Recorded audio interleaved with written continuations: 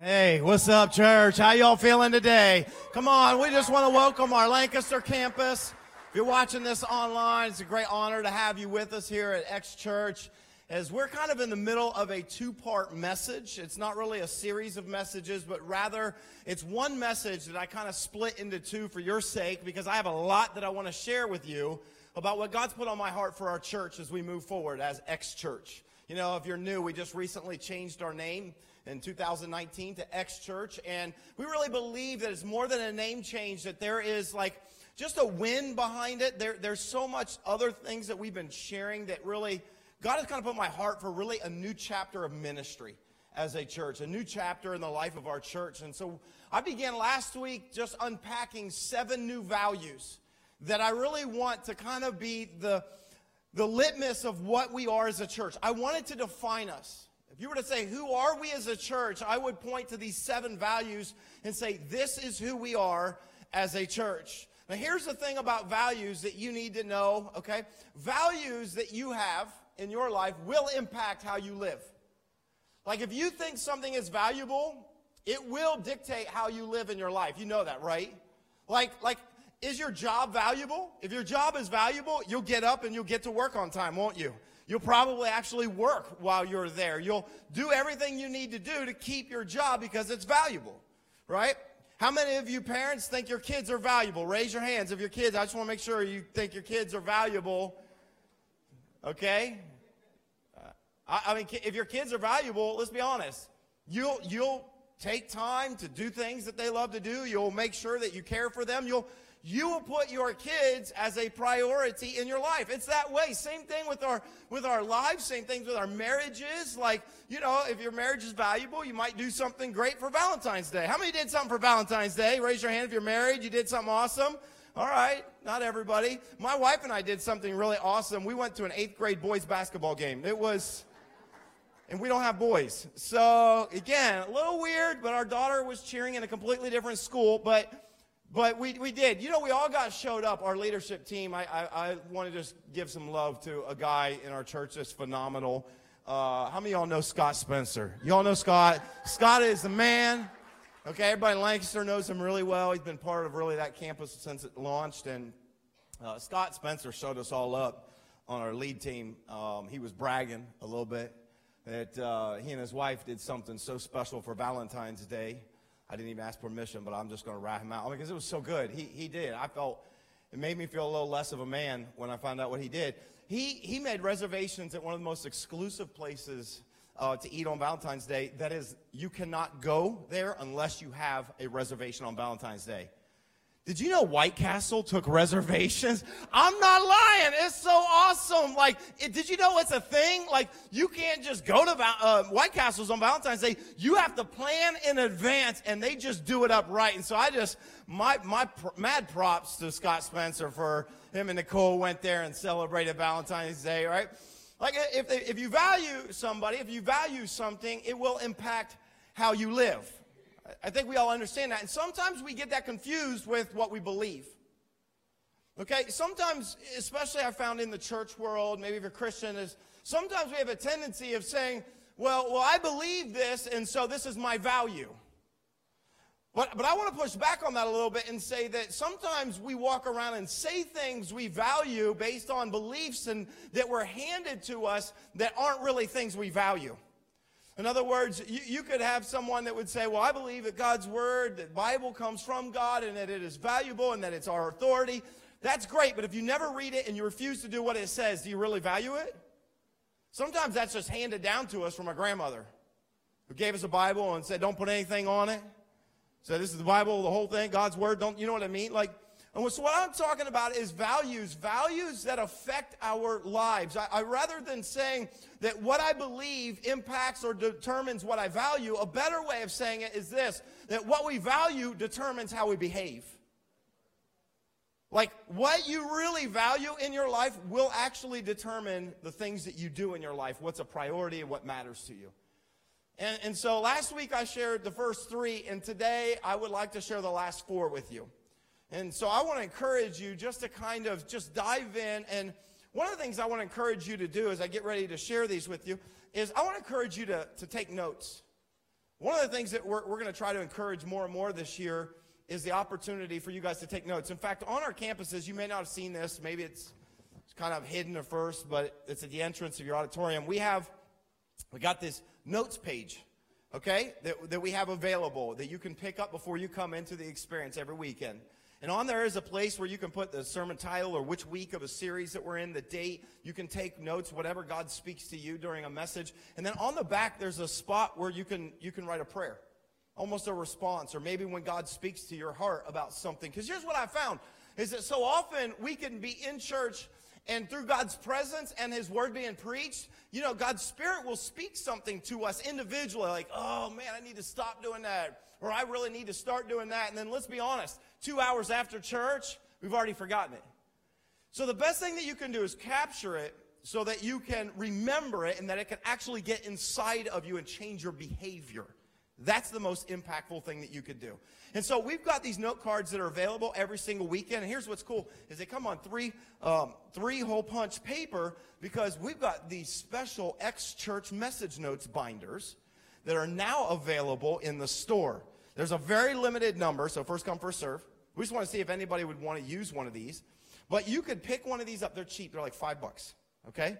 That you could pick one of these up, and here's what's cool. You could literally take, even if you leave this at home, you could grab one of these. You could take an X-Church pen that you'll probably steal and not return, or not, you know.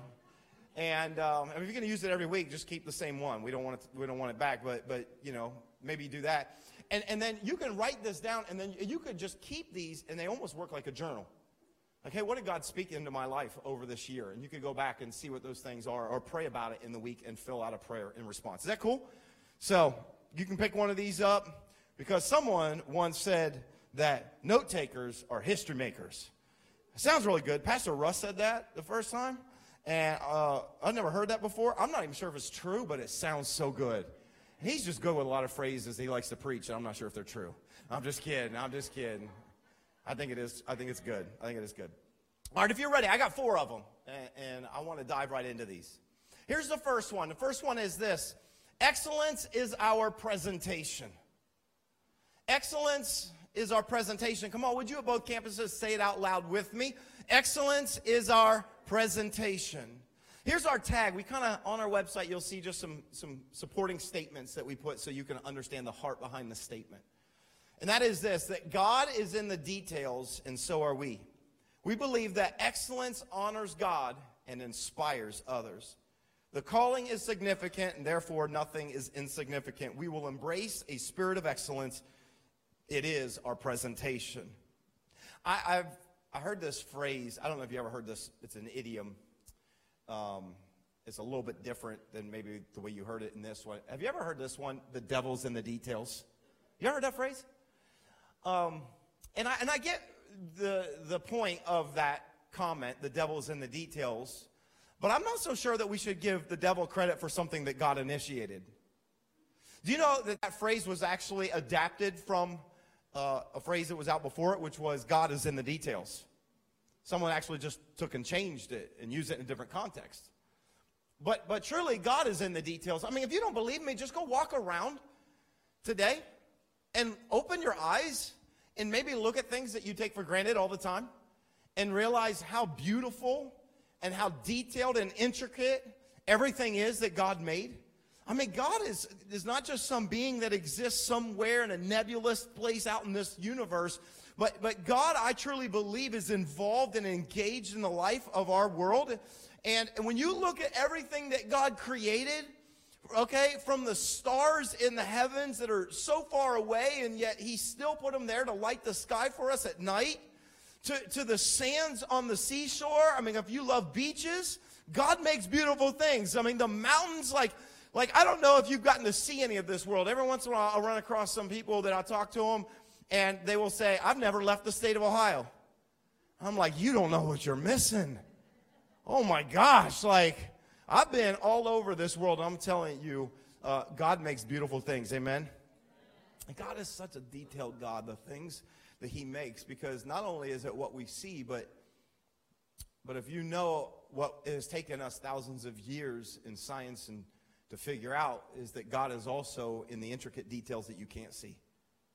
the DNA that God has woven together inside of you, the way he put you together in your mother's womb. God was involved in all of those details. What I'm trying to say is this: God is in the details. I think we should be in details. Like everything that God made, he made it excellent. And I believe that there's a level as an image bearer, that's what we are, that we are to represent God well. I hope you see that. In fact, I really believe that God cares so much about details that I'll show you a little passage of Scripture that really illustrates this well. If you don't believe me, read sometime this week, if you would, starting at Exodus 25 and on, when God gives Moses a command. He tells him when God brought the Israelites out of Egypt and slavery, and he's going to take them to the promised land, and before they get there, God tells Moses, I want you to build me a portable church. It was called a tabernacle, right? I don't know if you've ever read this. I don't know if you were ever one that said, I'm going to read through the Bible in a year, and then you got to this portion. When God gives the exact details of the tabernacle, it is one of the most boring things you could read in the Bible. Yes, I just said that. Like, when you start reading it, God did not just tell Moses, hey, I want you to build me something, make it look nice. God told Moses, here's what I want you to do. I want you to build me a portable church. And oh, by the way, every single measurement came from God. Did you know that? Every single, you know when God gave Noah the command to build the ark, he gave him every single measurement there was. When he told Moses, build the tabernacle, I want to use this wood, and I want it this long, and I want it this tall, and this many braces, and this is the color curtains, and this is the yarn you're to use. I mean, all the way. Have you read it? It is so boring. It's like, I want this in silver, this in gold, this in bronze. I want you to make these. I want it to look a certain way. He was so detailed.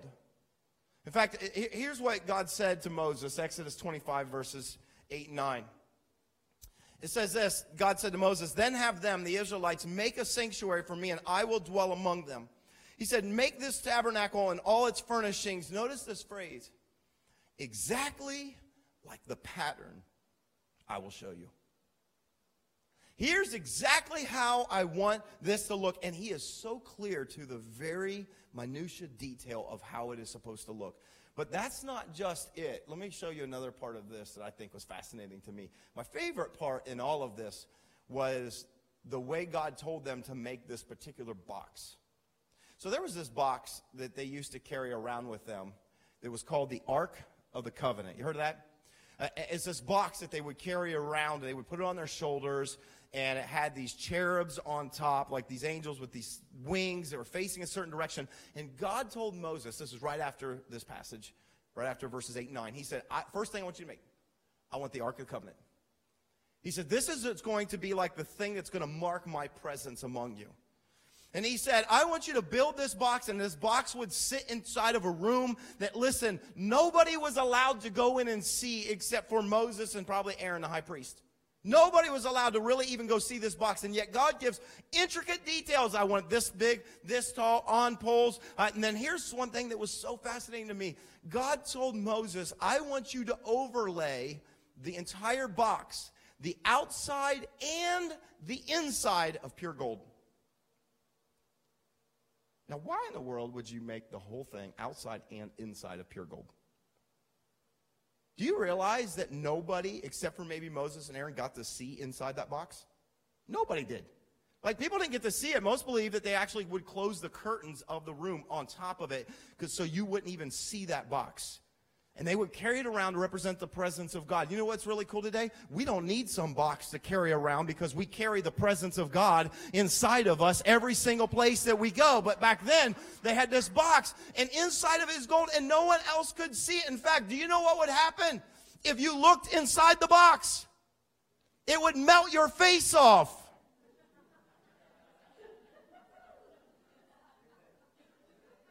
That's a reference to the Raiders of the Lost Ark. If you missed it, I'm thinking about doing that movie for At the Movies. That'd be awesome.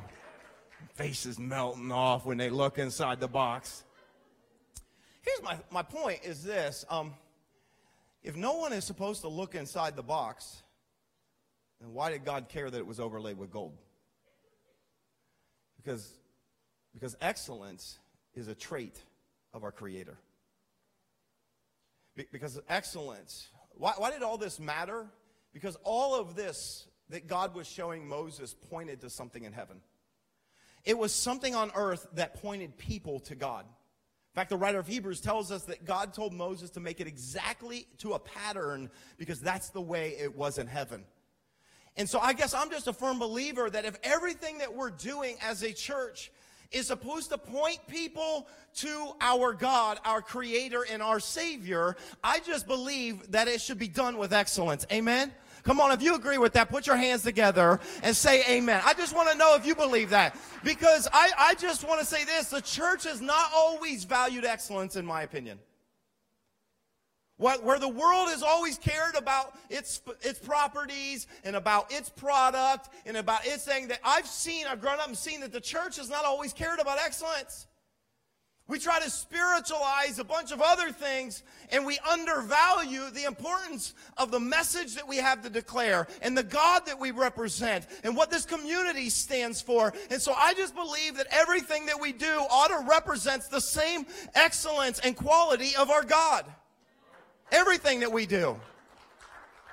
It should just represent it. I've seen this because, like, I grew up at a time when you're going to church, and I don't know if you ever had a church experience like this, and we try our best to do this, but, you know, I grew up when, like, the place looked like a mess, and it didn't matter.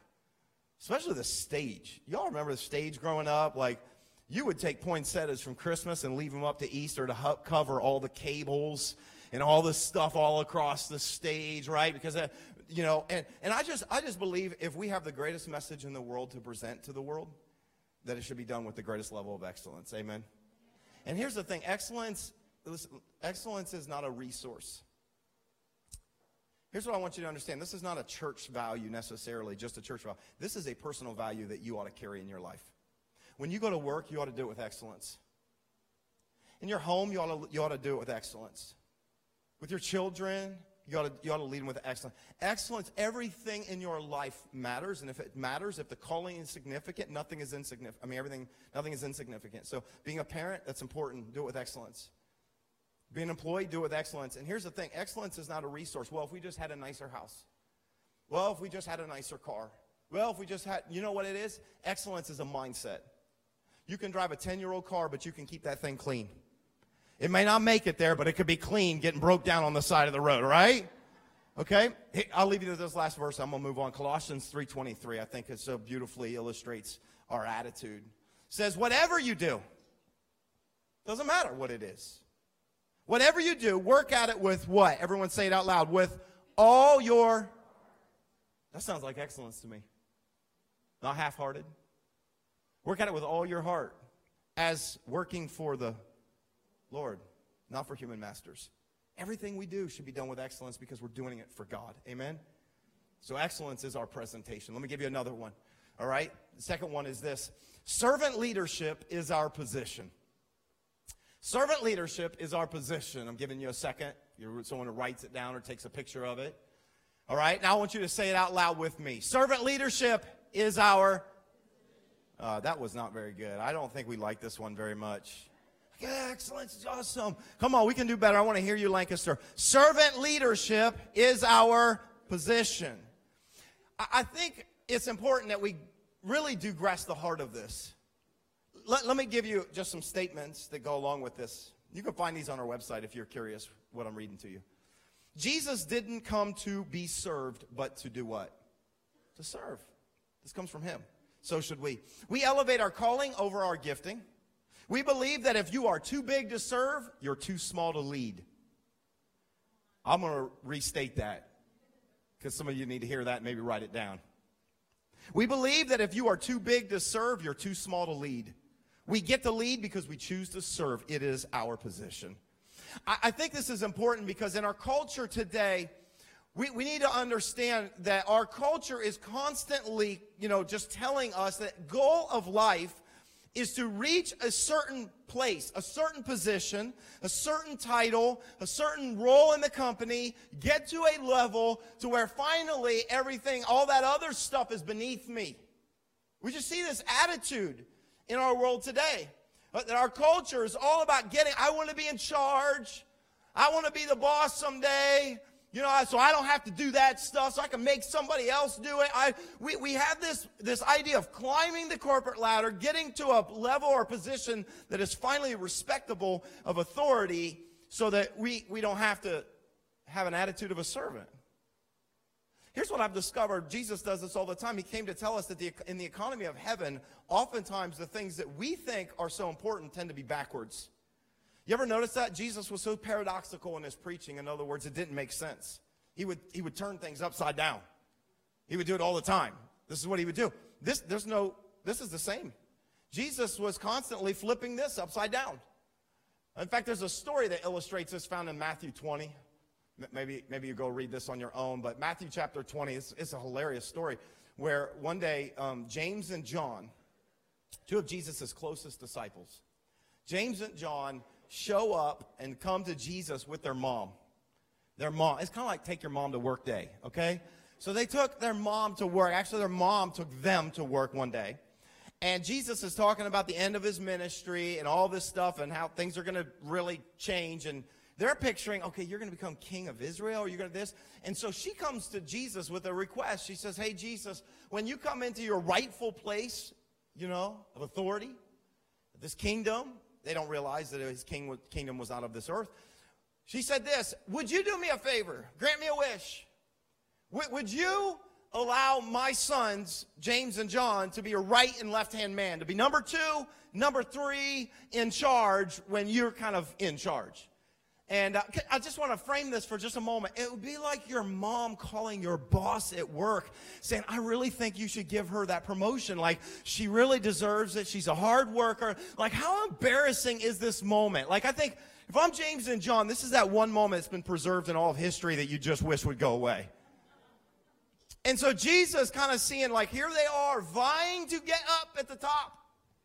Jesus said these words to his disciples in Matthew 20, verses 25 through 28. Jesus called them together, and he said, you know that the rulers in this world lord it over their people, and officials flaunt their authority over those under them. I like how he just states it, but among you, it will be different. He doesn't even give the option. He says, but with you guys, it's going to be different. Whoever wants to be a leader among you must be your what? Everybody say it out loud. Must be your? You want to be in charge? Get ready to be a servant. Whoever wants to be first among you must become your slave. Verse 28, for even the Son of Man came not to be served, but to serve others and give his life as a ransom for many. So instead of fighting for position, Jesus said, instead of fighting for title, fighting for respect, he says what you need to do is take the role of a servant. Now this is so countercultural to everything that we do. But it's something that we've tried to really create here in our church. We've tried to create this with our staff. In fact, I came up with a phrase. I'd never heard anybody say this, but years ago, just reading what Jesus said about servant leadership, and I came up with this phrase. You know, some of you, if you work in a company, maybe you're a manager or a CEO or just someone that maybe is in leadership, so maybe you deal with this. Do you know how in every organization they'll put out an organizational chart called the Table of Organization? You heard of that? The Table of Organization? Usually the way it looks, you got the CEO or the president at the top, and then underneath you got vice presidents or whatever, and then under them you got managers, and under them you got supervisors or directors, and under them you got frontline workers, employees, and under, you know how it goes, and it starts at the top and then it kind of flows down. Well, I was reading this one time, and I realized that true leadership based upon what Jesus said means to flip the table. So I say that to our staff all the time. We flip the table around here. What does that mean? That means that if you're the primary leader, guess what? You're not at the top. You're at the bottom. And you know what? Every organization and business leader that understands this principle actually gets this. This is not just a church thing. They're at the bottom. You know why? Because in any company, business, retail, do you know who the most important people are? It's the people that are hands-on with all the customers. It's not the managers. It's not the owners. It's not the people that are at the bottom that no one ever sees or knows. And so all of a sudden, like, when you start to understand, Jesus was brilliant. He understood this. That true leadership means being willing to serve. True leadership Means taking a position of saying, it's not a look at my title and now I'm here. I don't do that. A true leader's mentality says, I'm here to serve you. And that's the way I see it here at our church, that I'm at the bottom and I'm here to serve ultimately your pastors, all the rest of the pastors and leaders of this church who are then leading the directors, who are then leading a lot of the servant leaders and the people in our church. And you guys are the ones that really make this church what it is. This church would not be what this church is if it was just me. This church is amazing because of the hundreds of servant leaders that we have that every single week make this place an incredible opportunity for us to encounter the presence of God. Amen? We need to celebrate that. Servant leadership is our position. It's something that I want to challenge you. If you are not involved as a servant leader at this church, I'm going to just challenge you right now. You ought to be thinking about how I can do it. How can I do this? One of the greatest stories I remember of this, my father-in-law told me. He told me this story. Back in the early 90s, he went to go visit this church in Chicago. It's called Willow Creek, and they were holding a conference for pastors. This was, again, a long time ago. And so my father-in-law went to this conference, and at the end of the conference, he's walking around kind of seeing this big facility. It's, again, in Chicago. They're a church that just kind of really blazed the trail for like what churches like we're doing, trying to reach the lost, because the lost are our passion. And so he's walking through, and someone's showing him the space, and as they walk down this back hallway, they come across this guy that's just a mountain of a man, just a huge, massive, just built, just ripped guy vacuuming the floors. Just huge. He's just, like literally the vacuum cleaner looks like a little pencil in his hands. And he's just like vacuuming the floors. He's got his head down. He's just vacuuming the floors. And as soon as my father-in-law and this guy, they walk up there, hey, I want to introduce you to someone. It was Mike Singletary.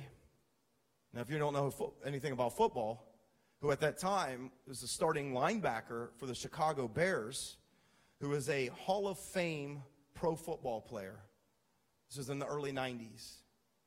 Mike Singletary, a guy with money, fame. He could go anywhere he wanted in Chicago, and he wouldn't have to pay for a meal.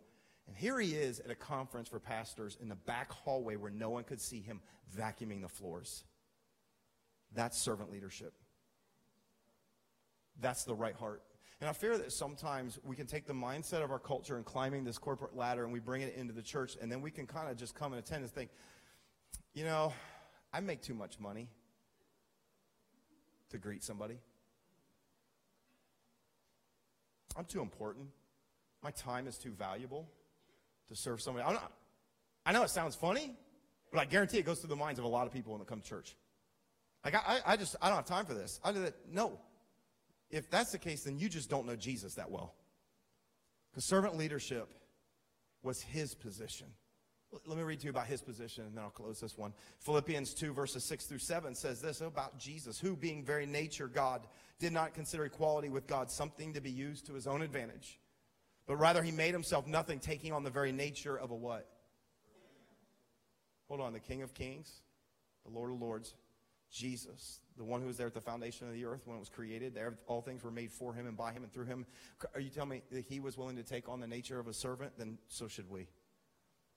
And I just want to say, I want to say my gratitude and my thanks to every single servant leader that we have in this church. We have people that are here right now that are teaching your kids about Jesus. Maybe something that you find hard to do. We have people that are loving on your kids, and they're taking care of your babies so that you can have an opportunity to come and hear God's word. There are people who will greet you when it is freezing cold in the parking lot, will put an umbrella over your head and walk you out when it's raining. There are people who greet you to make you feel welcome no matter how bad your day is when you got here. I'm just here to say that I love our servant leaders, and I am so thankful for every single person that serves at this church. You get it. You get it. You know what? You get it. You're leaders in this church because leaders serve. And I just wanted to take a moment and just say, I want to just celebrate one particular servant leader, and just, if I could, just honor one particular. There's a servant leader that's really special to the campus in Lithopolis. Maybe some of you in Lancaster didn't know him that well. But he is an absolute just gem, incredible. And his name is Larry Beal. And if you guys haven't heard the news, Larry Beal passed on this past week and went to be with the Lord. And I know some of you had the privilege and the honor of getting to know Larry. Larry was just here at church last Sunday. Larry was at the men's event last Sunday night. He had difficult health. But we did not expect this and just found this out. And I just wanted a moment just to celebrate him, because Larry would be the guy that, though he was sick, he would always find a way to get to church.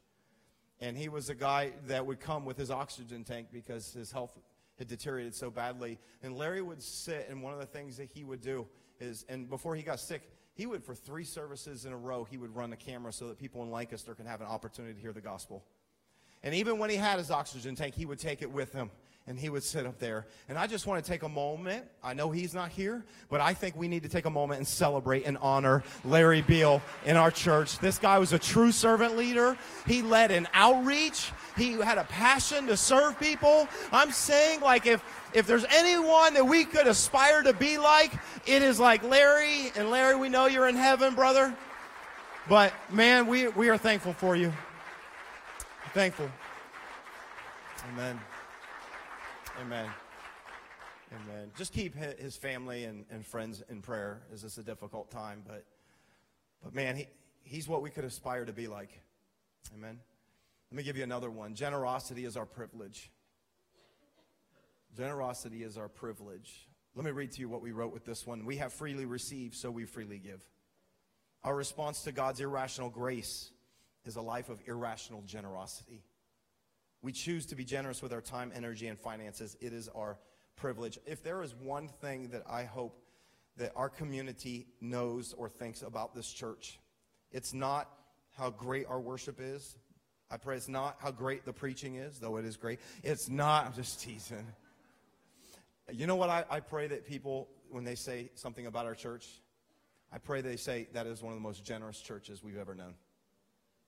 This is a church that understands the value of not just saying we love you to our world and our community, but showing it. I think it's so easy to say it. We do it all the time. It's so easy to say I love you to somebody without actually demonstrating and showing it. And to me, generosity is really love in motion. That's what generosity is. And I'm thankful that our God, who is so incredibly generous, did not just stay in heavens or wherever and just tell us that he loved us, but it says that for God so loved the world that he did what? He gave. Generosity should flow from our hearts because it comes from God's grace. Here's a beautiful thing about amazing grace. It's so irrational, is that we do nothing to deserve it. God's grace. I did nothing to earn it. I did nothing to deserve it. I can't buy it. I can't buy my place with God. Some of you, maybe you've tried to kind of fix your place with God. You need to just receive it. It is a gift. It is free. And in response to God's irrational grace should be a life of irrational generosity. It should be us saying in return, God, you have blessed me so much that I want to turn around and I want to be a part of blessing your kingdom. When I think about Abraham, Abraham knew this. When Abraham recognized the favor of God and the blessing of God, it says that he gave 1/10 of all that he had to King Melchizedek. All throughout Scripture, you see people giving generously to the work of God, giving generously to people in need. I believe that generosity should be a privilege. It should not be a struggle. It should not be something that we're reluctant to do, but it should be a privilege. Oh, by the way, giving a tithe, and I believe that giving a tithe is a great way to honor God and what he has given to us, and returning a tithe, that's irrational in our world. Giving an offering for a building that we want to build to reach more people, that's irrational. It's all irrational on the surface. But in response to God's grace, it's actually not that irrational.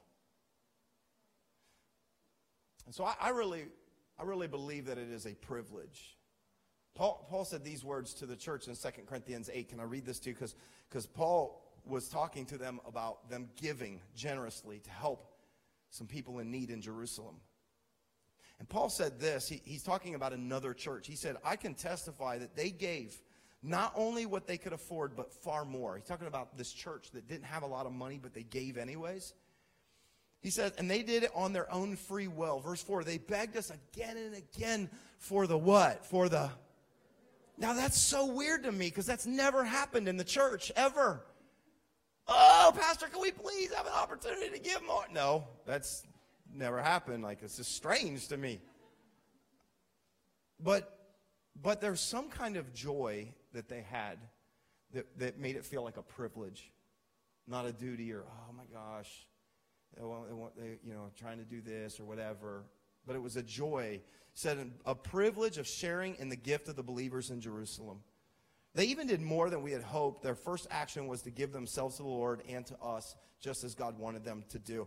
And I just want to say this, that there is a promise attached when we are generous. I want you to hear this. We don't give so that we can get. We give because we've already received. There's the difference. What God has already done for me is so much greater than anything I could do for myself.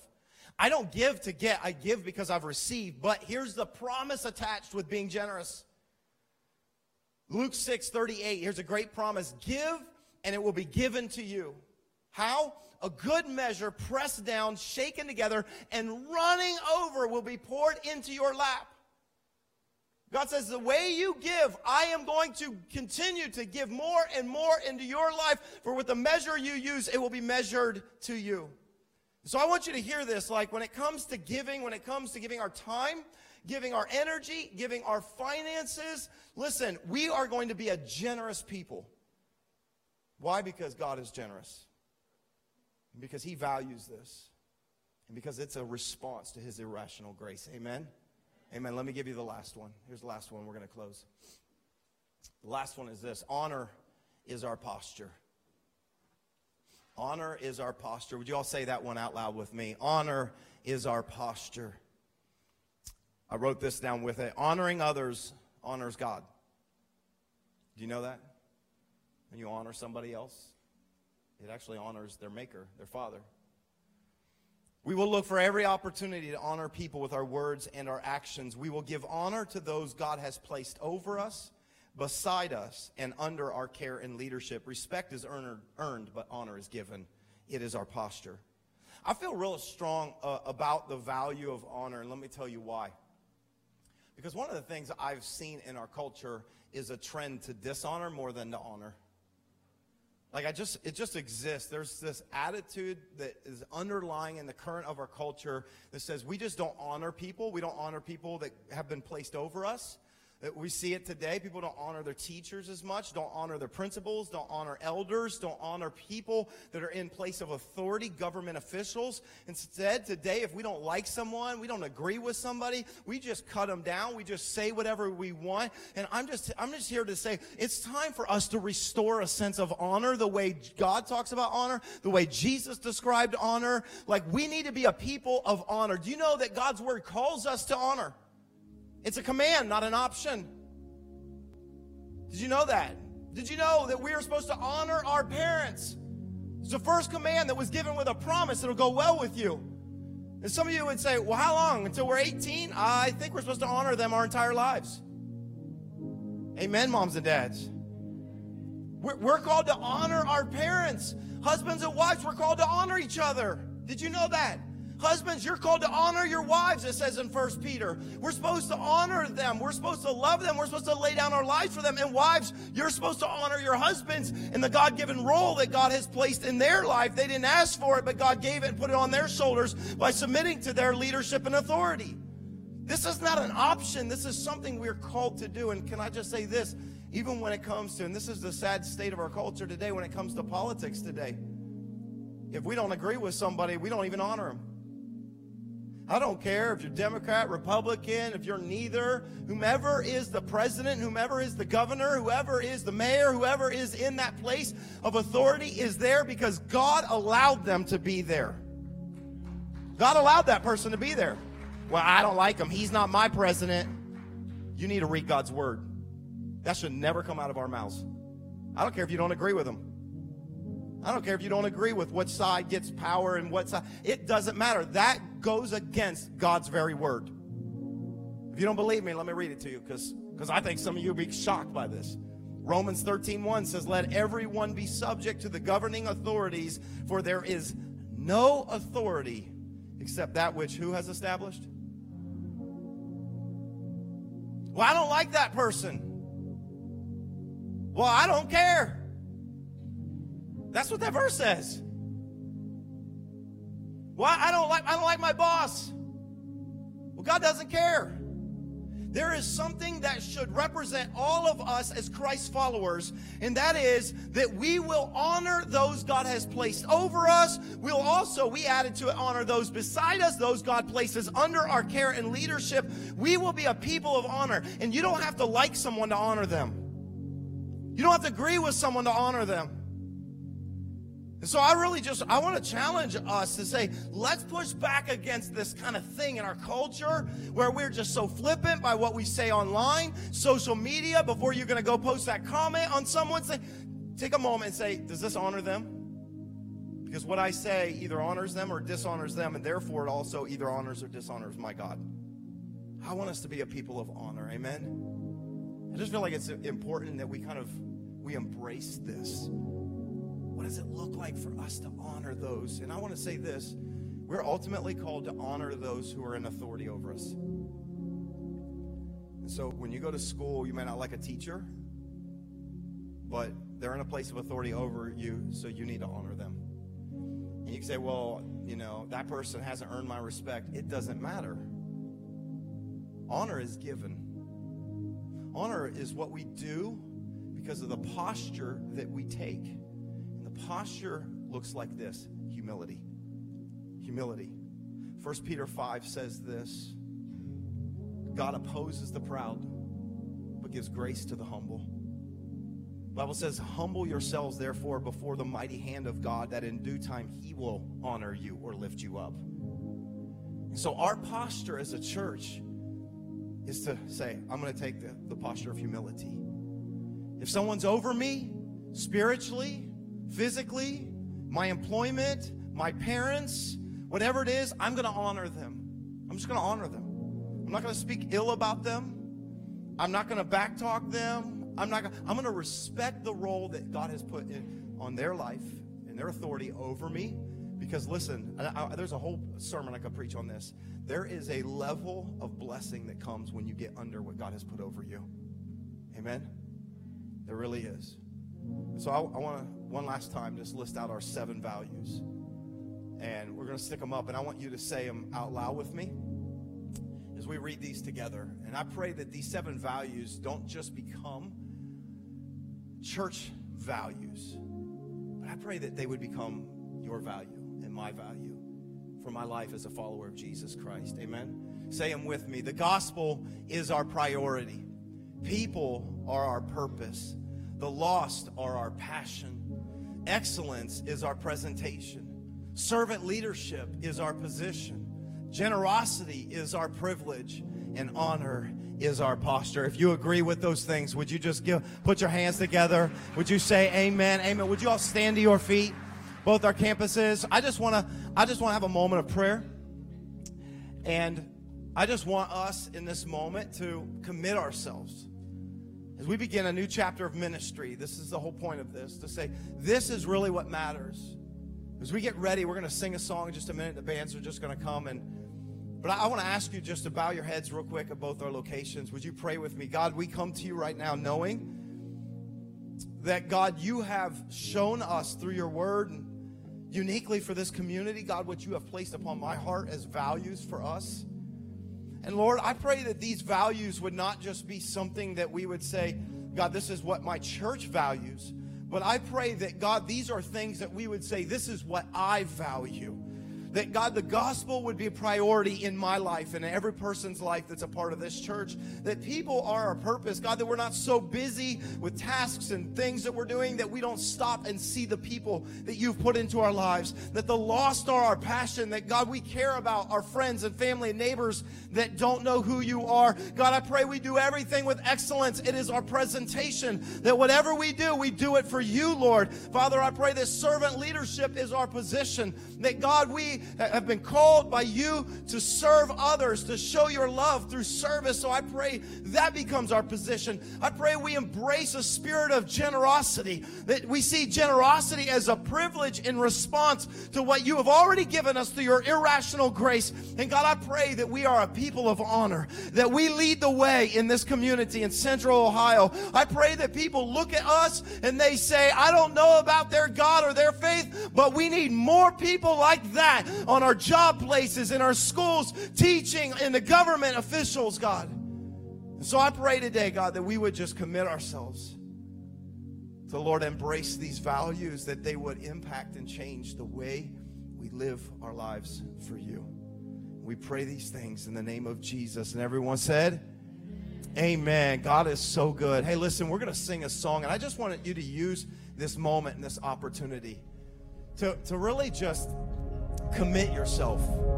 Commit yourself to where we're going as a church. Commit yourself to these values. Commit yourself.